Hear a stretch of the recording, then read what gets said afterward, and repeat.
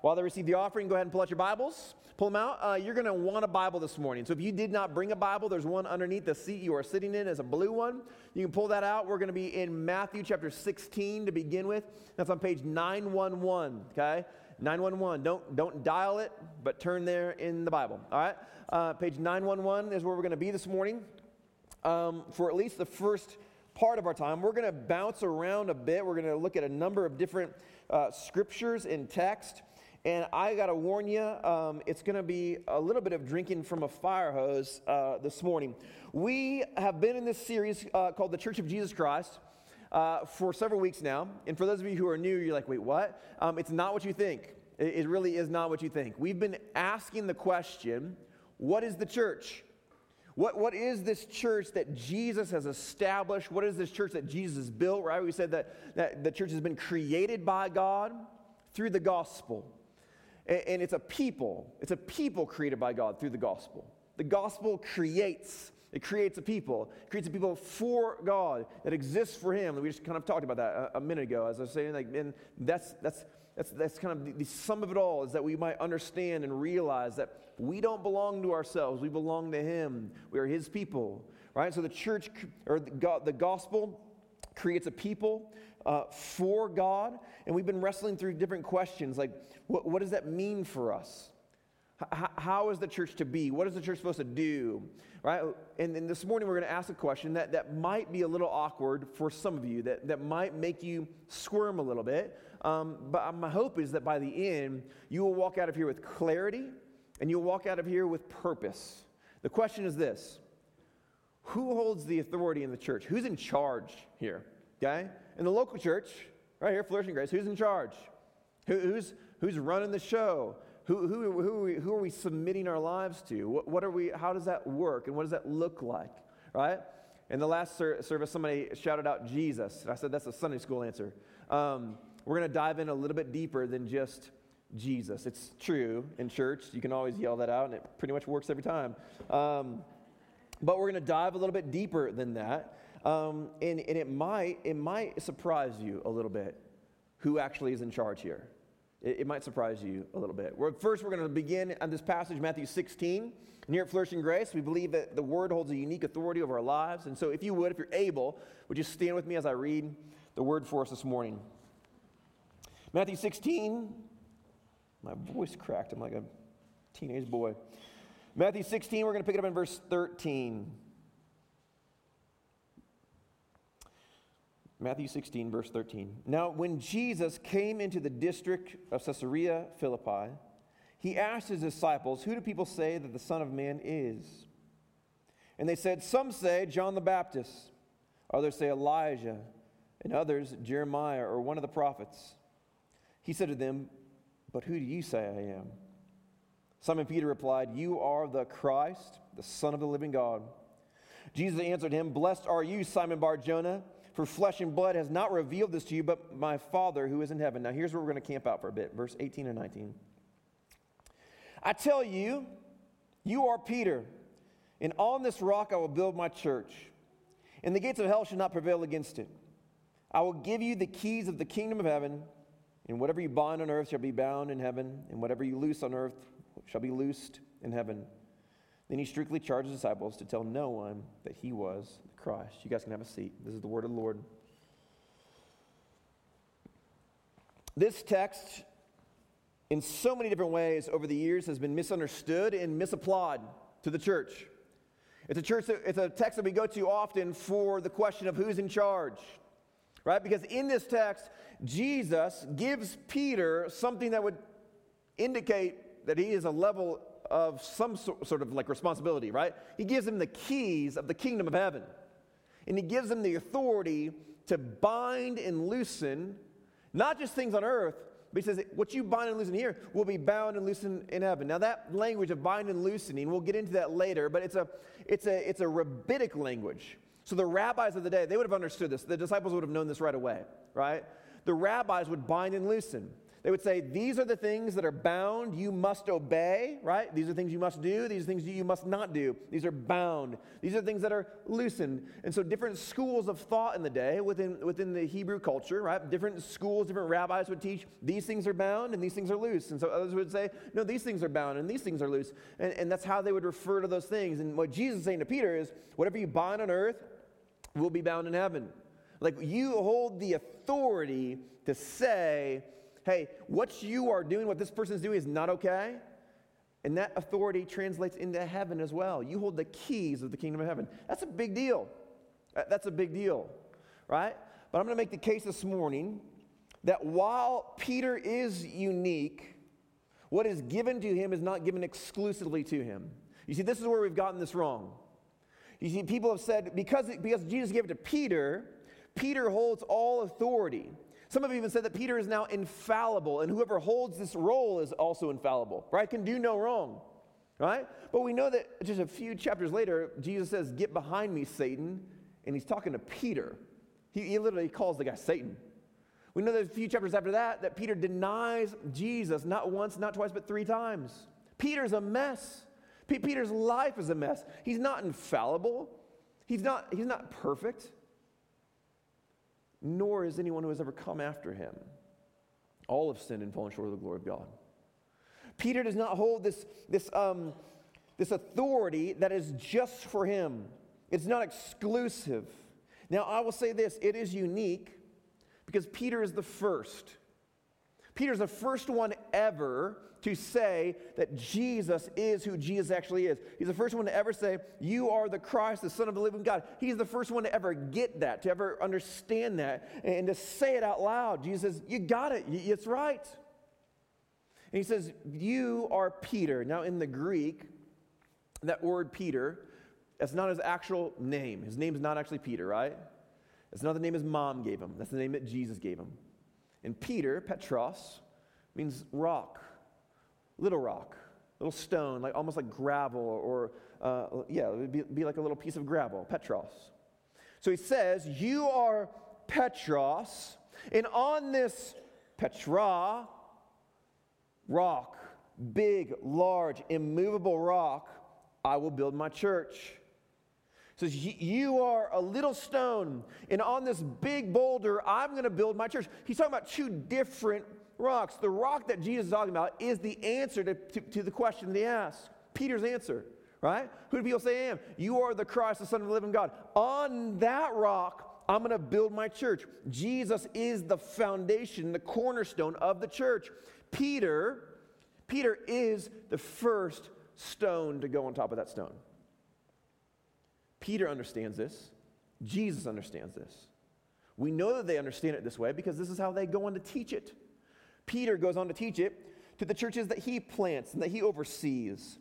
He writes it this way in 1 Peter 2, 4 through 9. It says this way, it'll be up here on the screen for you.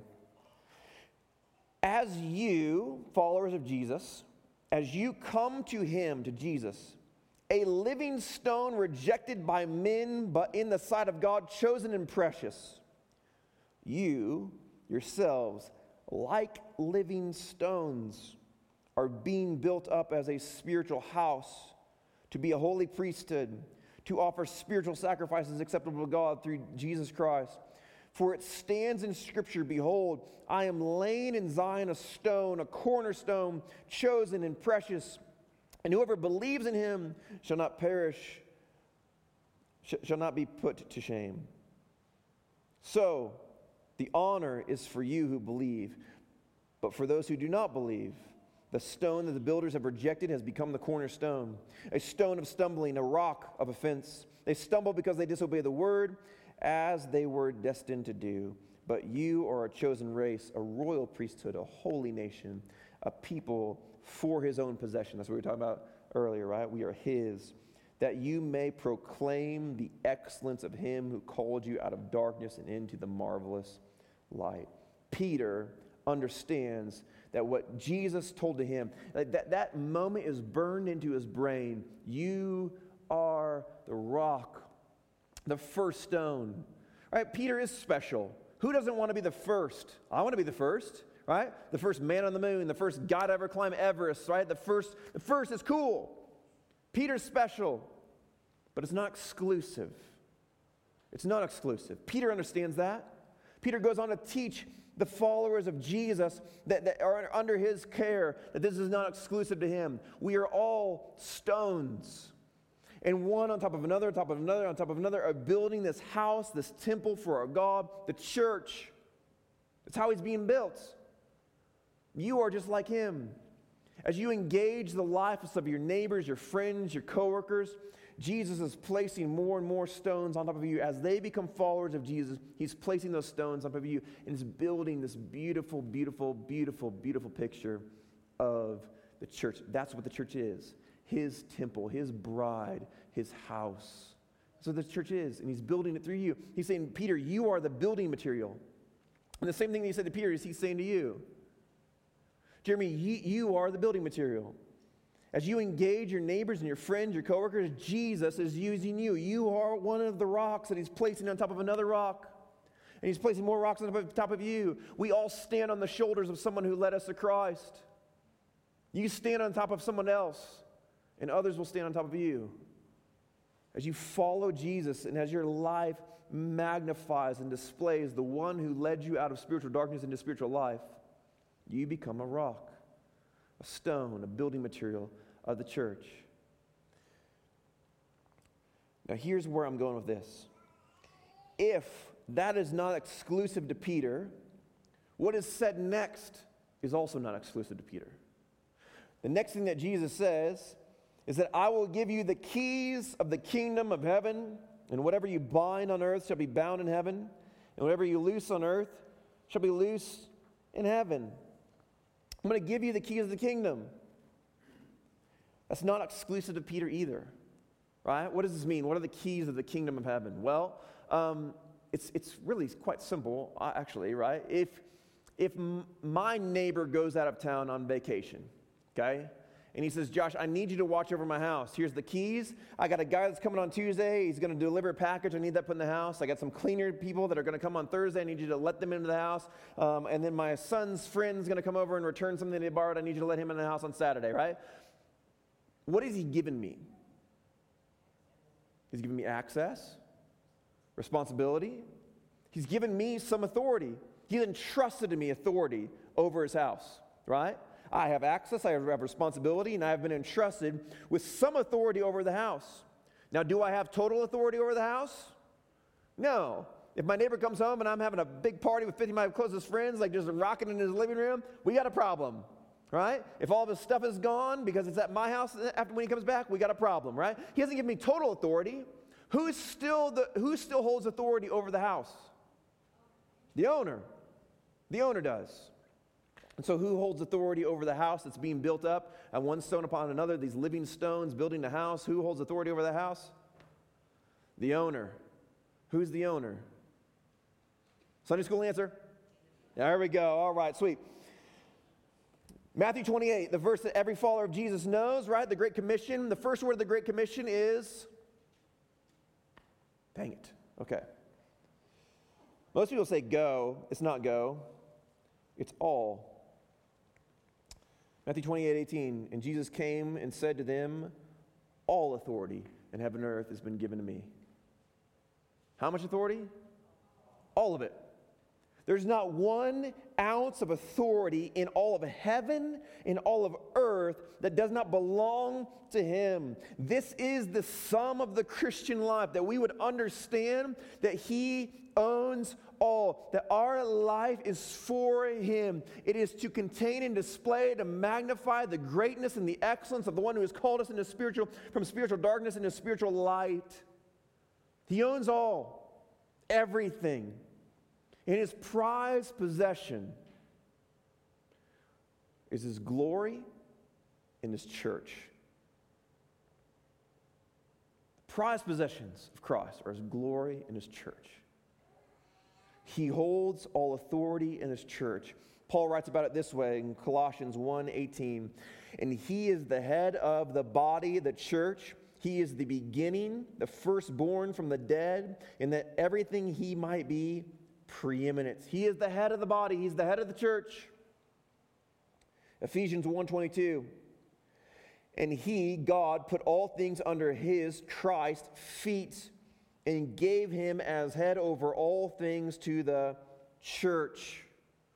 God, the Father, has put all things in subject to Christ, and he has placed him over the church. The church belongs to Christ. It is his possession. All authority is his. If the church grows, Christ grew it.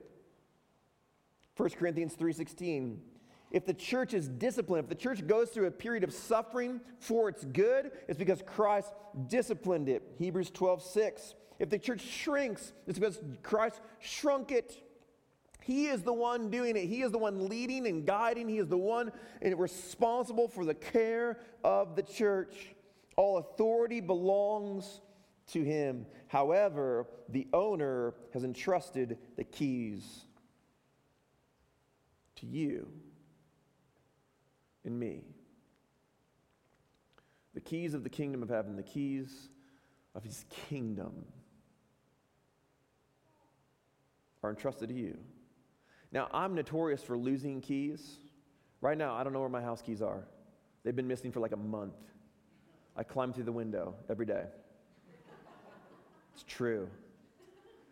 The keys of the kingdom of heaven sound like important keys. You probably don't want to lose those.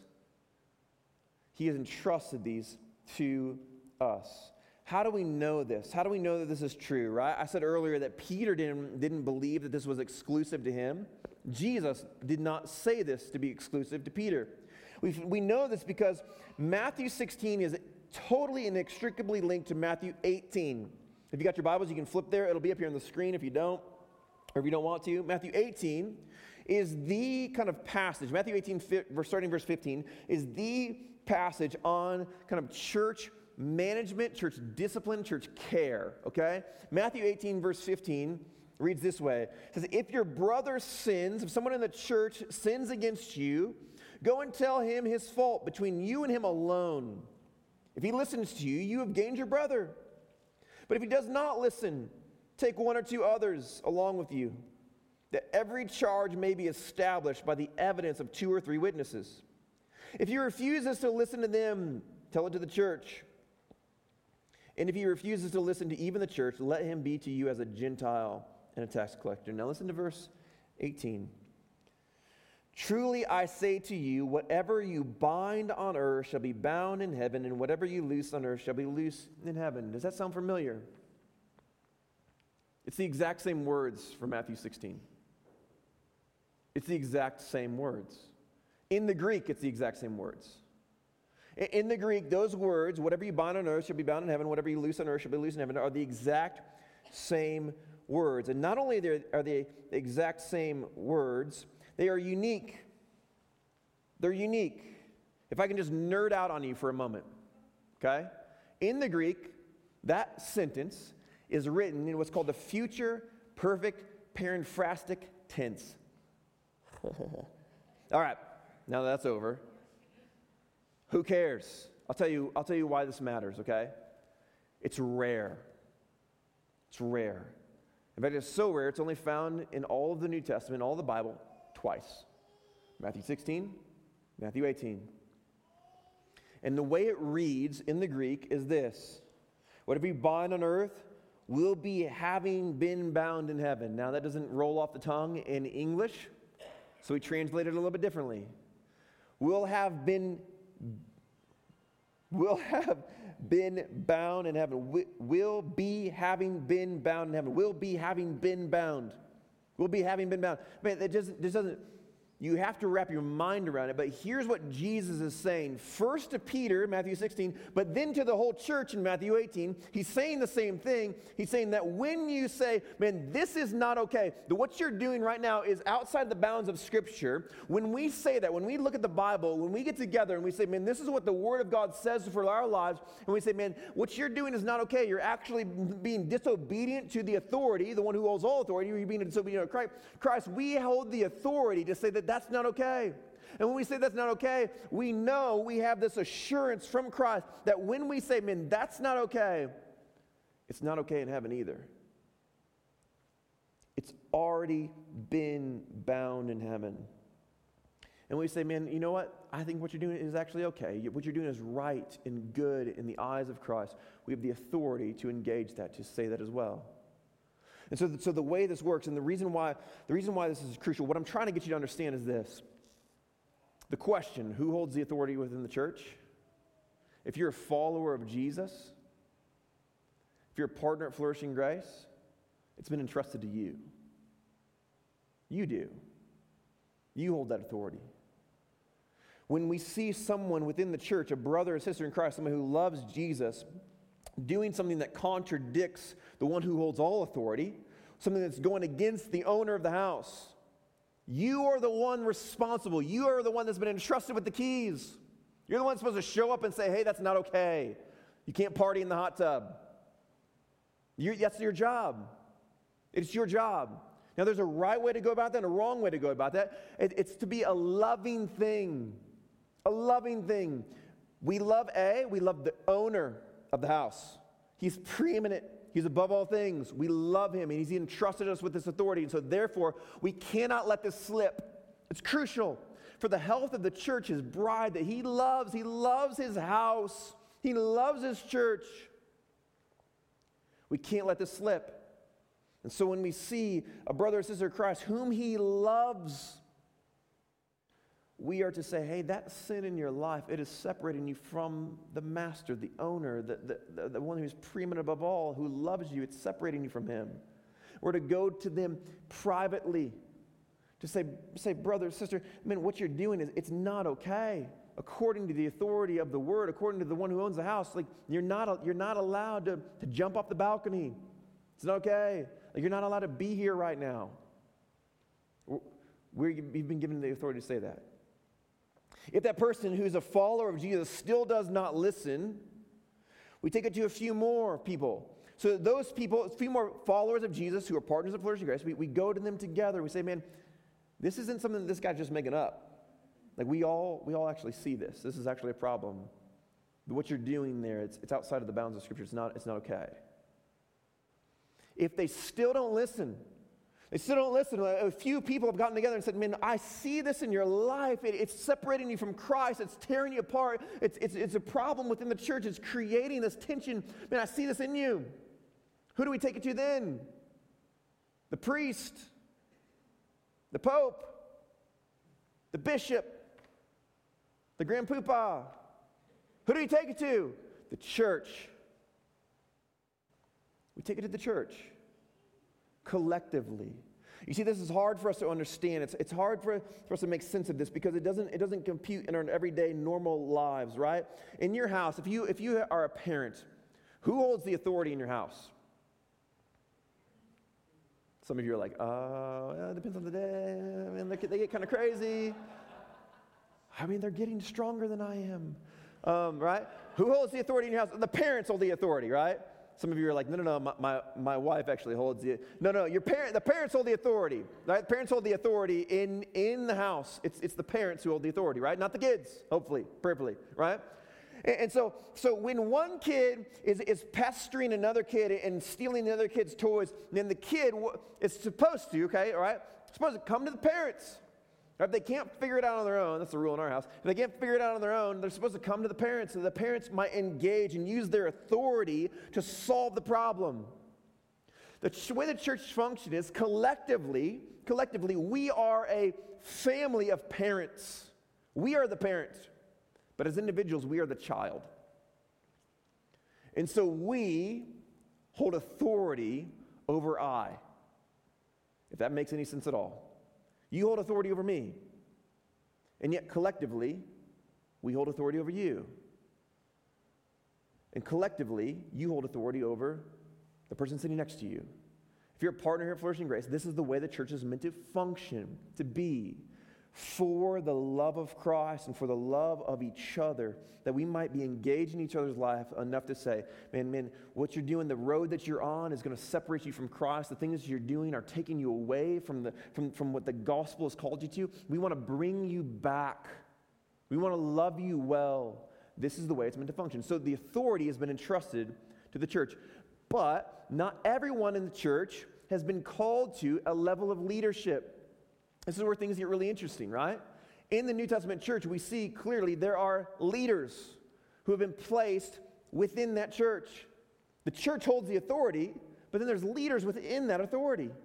How does this work? We see it clearly. There's evidence of it in Scripture. Hebrews 13:7 says, "Remember your leaders, those who spoke to you the word of God. Consider the outcome of their life and imitate their faith." Hebrews 13:17, "Obey your leaders and submit to them, for they are keeping watch over your souls as men who will have to give an account." 1 Thessalonians 5:12, "We beseech you, brethren, to respect those who labor among you and are over you in the Lord and admonish you, and to esteem them very highly in love because of their work." In Acts 20:28, Paul's speaking to the leaders, the elders in the church of Ephesus. He says, "Take heed to yourselves and to the flock in which the Holy Spirit has made you overseers to care for the church of God." We see this again and again and again throughout Scripture, that there are leaders amongst those who hold the authority. So the church holds this authority, but then there's leaders amongst them. Now, some of you might, it's like, how does this work? It seems to contradict itself. Like, how can people who hold the authority submit that authority to people who are leading, and the people who are leading submit that leadership to those who hold authority? How does that work? John Piper, who is a pastor and theologian in Minneapolis, Minnesota, said it so well. I'll just read to you what he said. It'll be up here on the screen. He says, "There's a great difference between leadership that inspires and models and mobilizes and teaches and persuades and points the way in ministry and mission versus the corporate authority of the congregation that puts doctrinal and moral boundaries around that leadership and holds it accountable to serve the good of the church. Congregational authority and strong leadership under that authority are not incompatible. They are biblical and are vital." I think he puts it so well. They complement each other. They go hand in hand. A church holds authority over the leaders, and the leaders hold that authority over the church. They are tasked to lead, to set direction, to care for the church, to care for its ministries, and to oversee it, to govern it. Well, at the same time, the church is responsible for the care of the actual church and holds authority over those actual individual people. In the New Testament, these leaders are called elders. Every church in the New Testament had elders, but not every person was an elder. Not every member was an elder. Only a select few were called by God and met a strict requirements. We see these requirements in 1 Timothy 3 and Titus 1. I'll read to you from Titus 1 this morning. Titus 1, 5 through 9 reads this way. Paul says to Titus, "This is why I left you in Crete, so that you might put what remained into order and appoint elders in every town as I directed you. If anyone is above reproach, the husband of one wife, and his children are believers and not open to the charge of debauchery or insubordination. For an overseer, as God's steward, must be above reproach. He must not be arrogant or quick-tempered or a drunkard or violent or greedy for gain, but hospitable, a lover of good, self-controlled, upright, holy, disciplined. He must hold firm to the trustworthy word as taught, so that he may be able to give instruction in sound doctrine and also rebuke those who contradict it." We see these elders in every single church in the New Testament. Every single one. There is not one church that we can see in the New Testament and we say, man, they didn't have elders, actually. No, every single church. Paul commands Titus there to appoint an elder in every single town. Peter commands people to appoint elders in every single church. Every single church, again and again and again, we see this. There are leaders appointed known as elders. That name, that title is actually used in different ways. We see in Scripture that the title of pastor, overseer, bishop, and elder are actually all the same. It wasn't until hundreds of years later that we begin to break those apart and give different meanings to each one of those. In the Word of God, they're all the same. They're all the same. Here at Flourishing Grace, we've given it a different title, actually. Our elders are called lead shepherds. Lead shepherds. Why would we do that? Why would we change the title that we find in the Word of God? Well, because in our culture, in our community, in our day, the word elder, the title elder, actually takes on a different meaning. It's a misunderstood thing in our culture. Lead shepherd, we believe, actually, just in and of itself, does a good job of explaining what an elder is and what an elder does.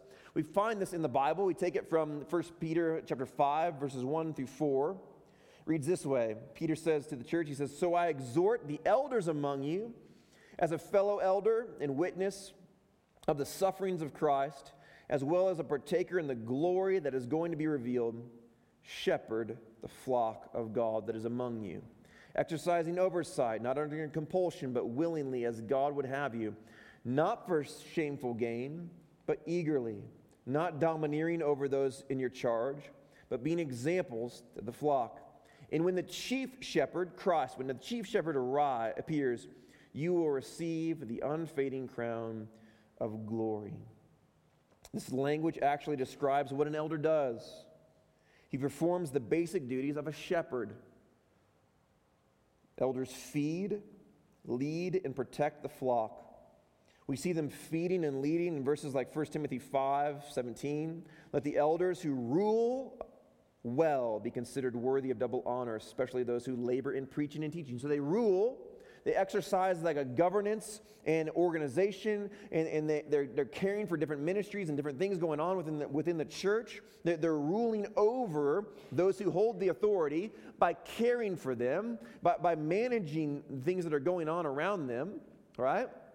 But then they're also feeding by preaching and teaching the Word of God. So they lead, they feed, but then they also protect. We see this in Acts 20, verse 27 through 30. Paul says this, he says, we read part of this earlier, "Pay careful attention to yourselves," he's speaking to the elders, "and to the flock in which the Holy Spirit has made you overseers to care for the church of God, which he obtained by his own blood." Now he says this, he follows that up with this, "I know that after my departure, fierce wolves will come in among you, not sparing the flock. And from among your own selves will rise men speaking twisted things to draw away the disciples after them," right? Paul says, man, it's your job to make sure that the church is protected, cared for, that no one is leading them astray or saying things that aren't true or doing things that are inappropriate or wrong.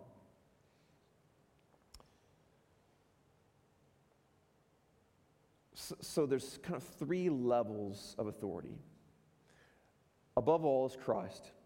He mediates that authority through the Word and through His Holy Spirit. But Christ has entrusted the authority of the church to the church.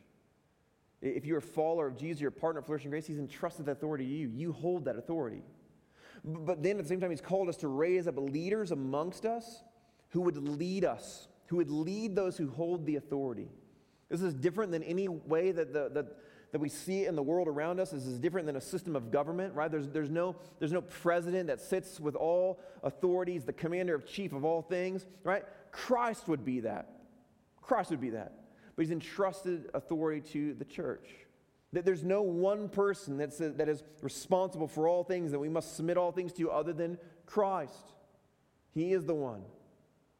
But He's entrusted the authority of the church to the church. And we raise up leaders amongst us to lead us, to organize us, to help us move forward, and to care for us. Now, some of you might say, well, why is this important? Who cares? Flourishing Grace is only 2 years old. We just celebrated our second birthday.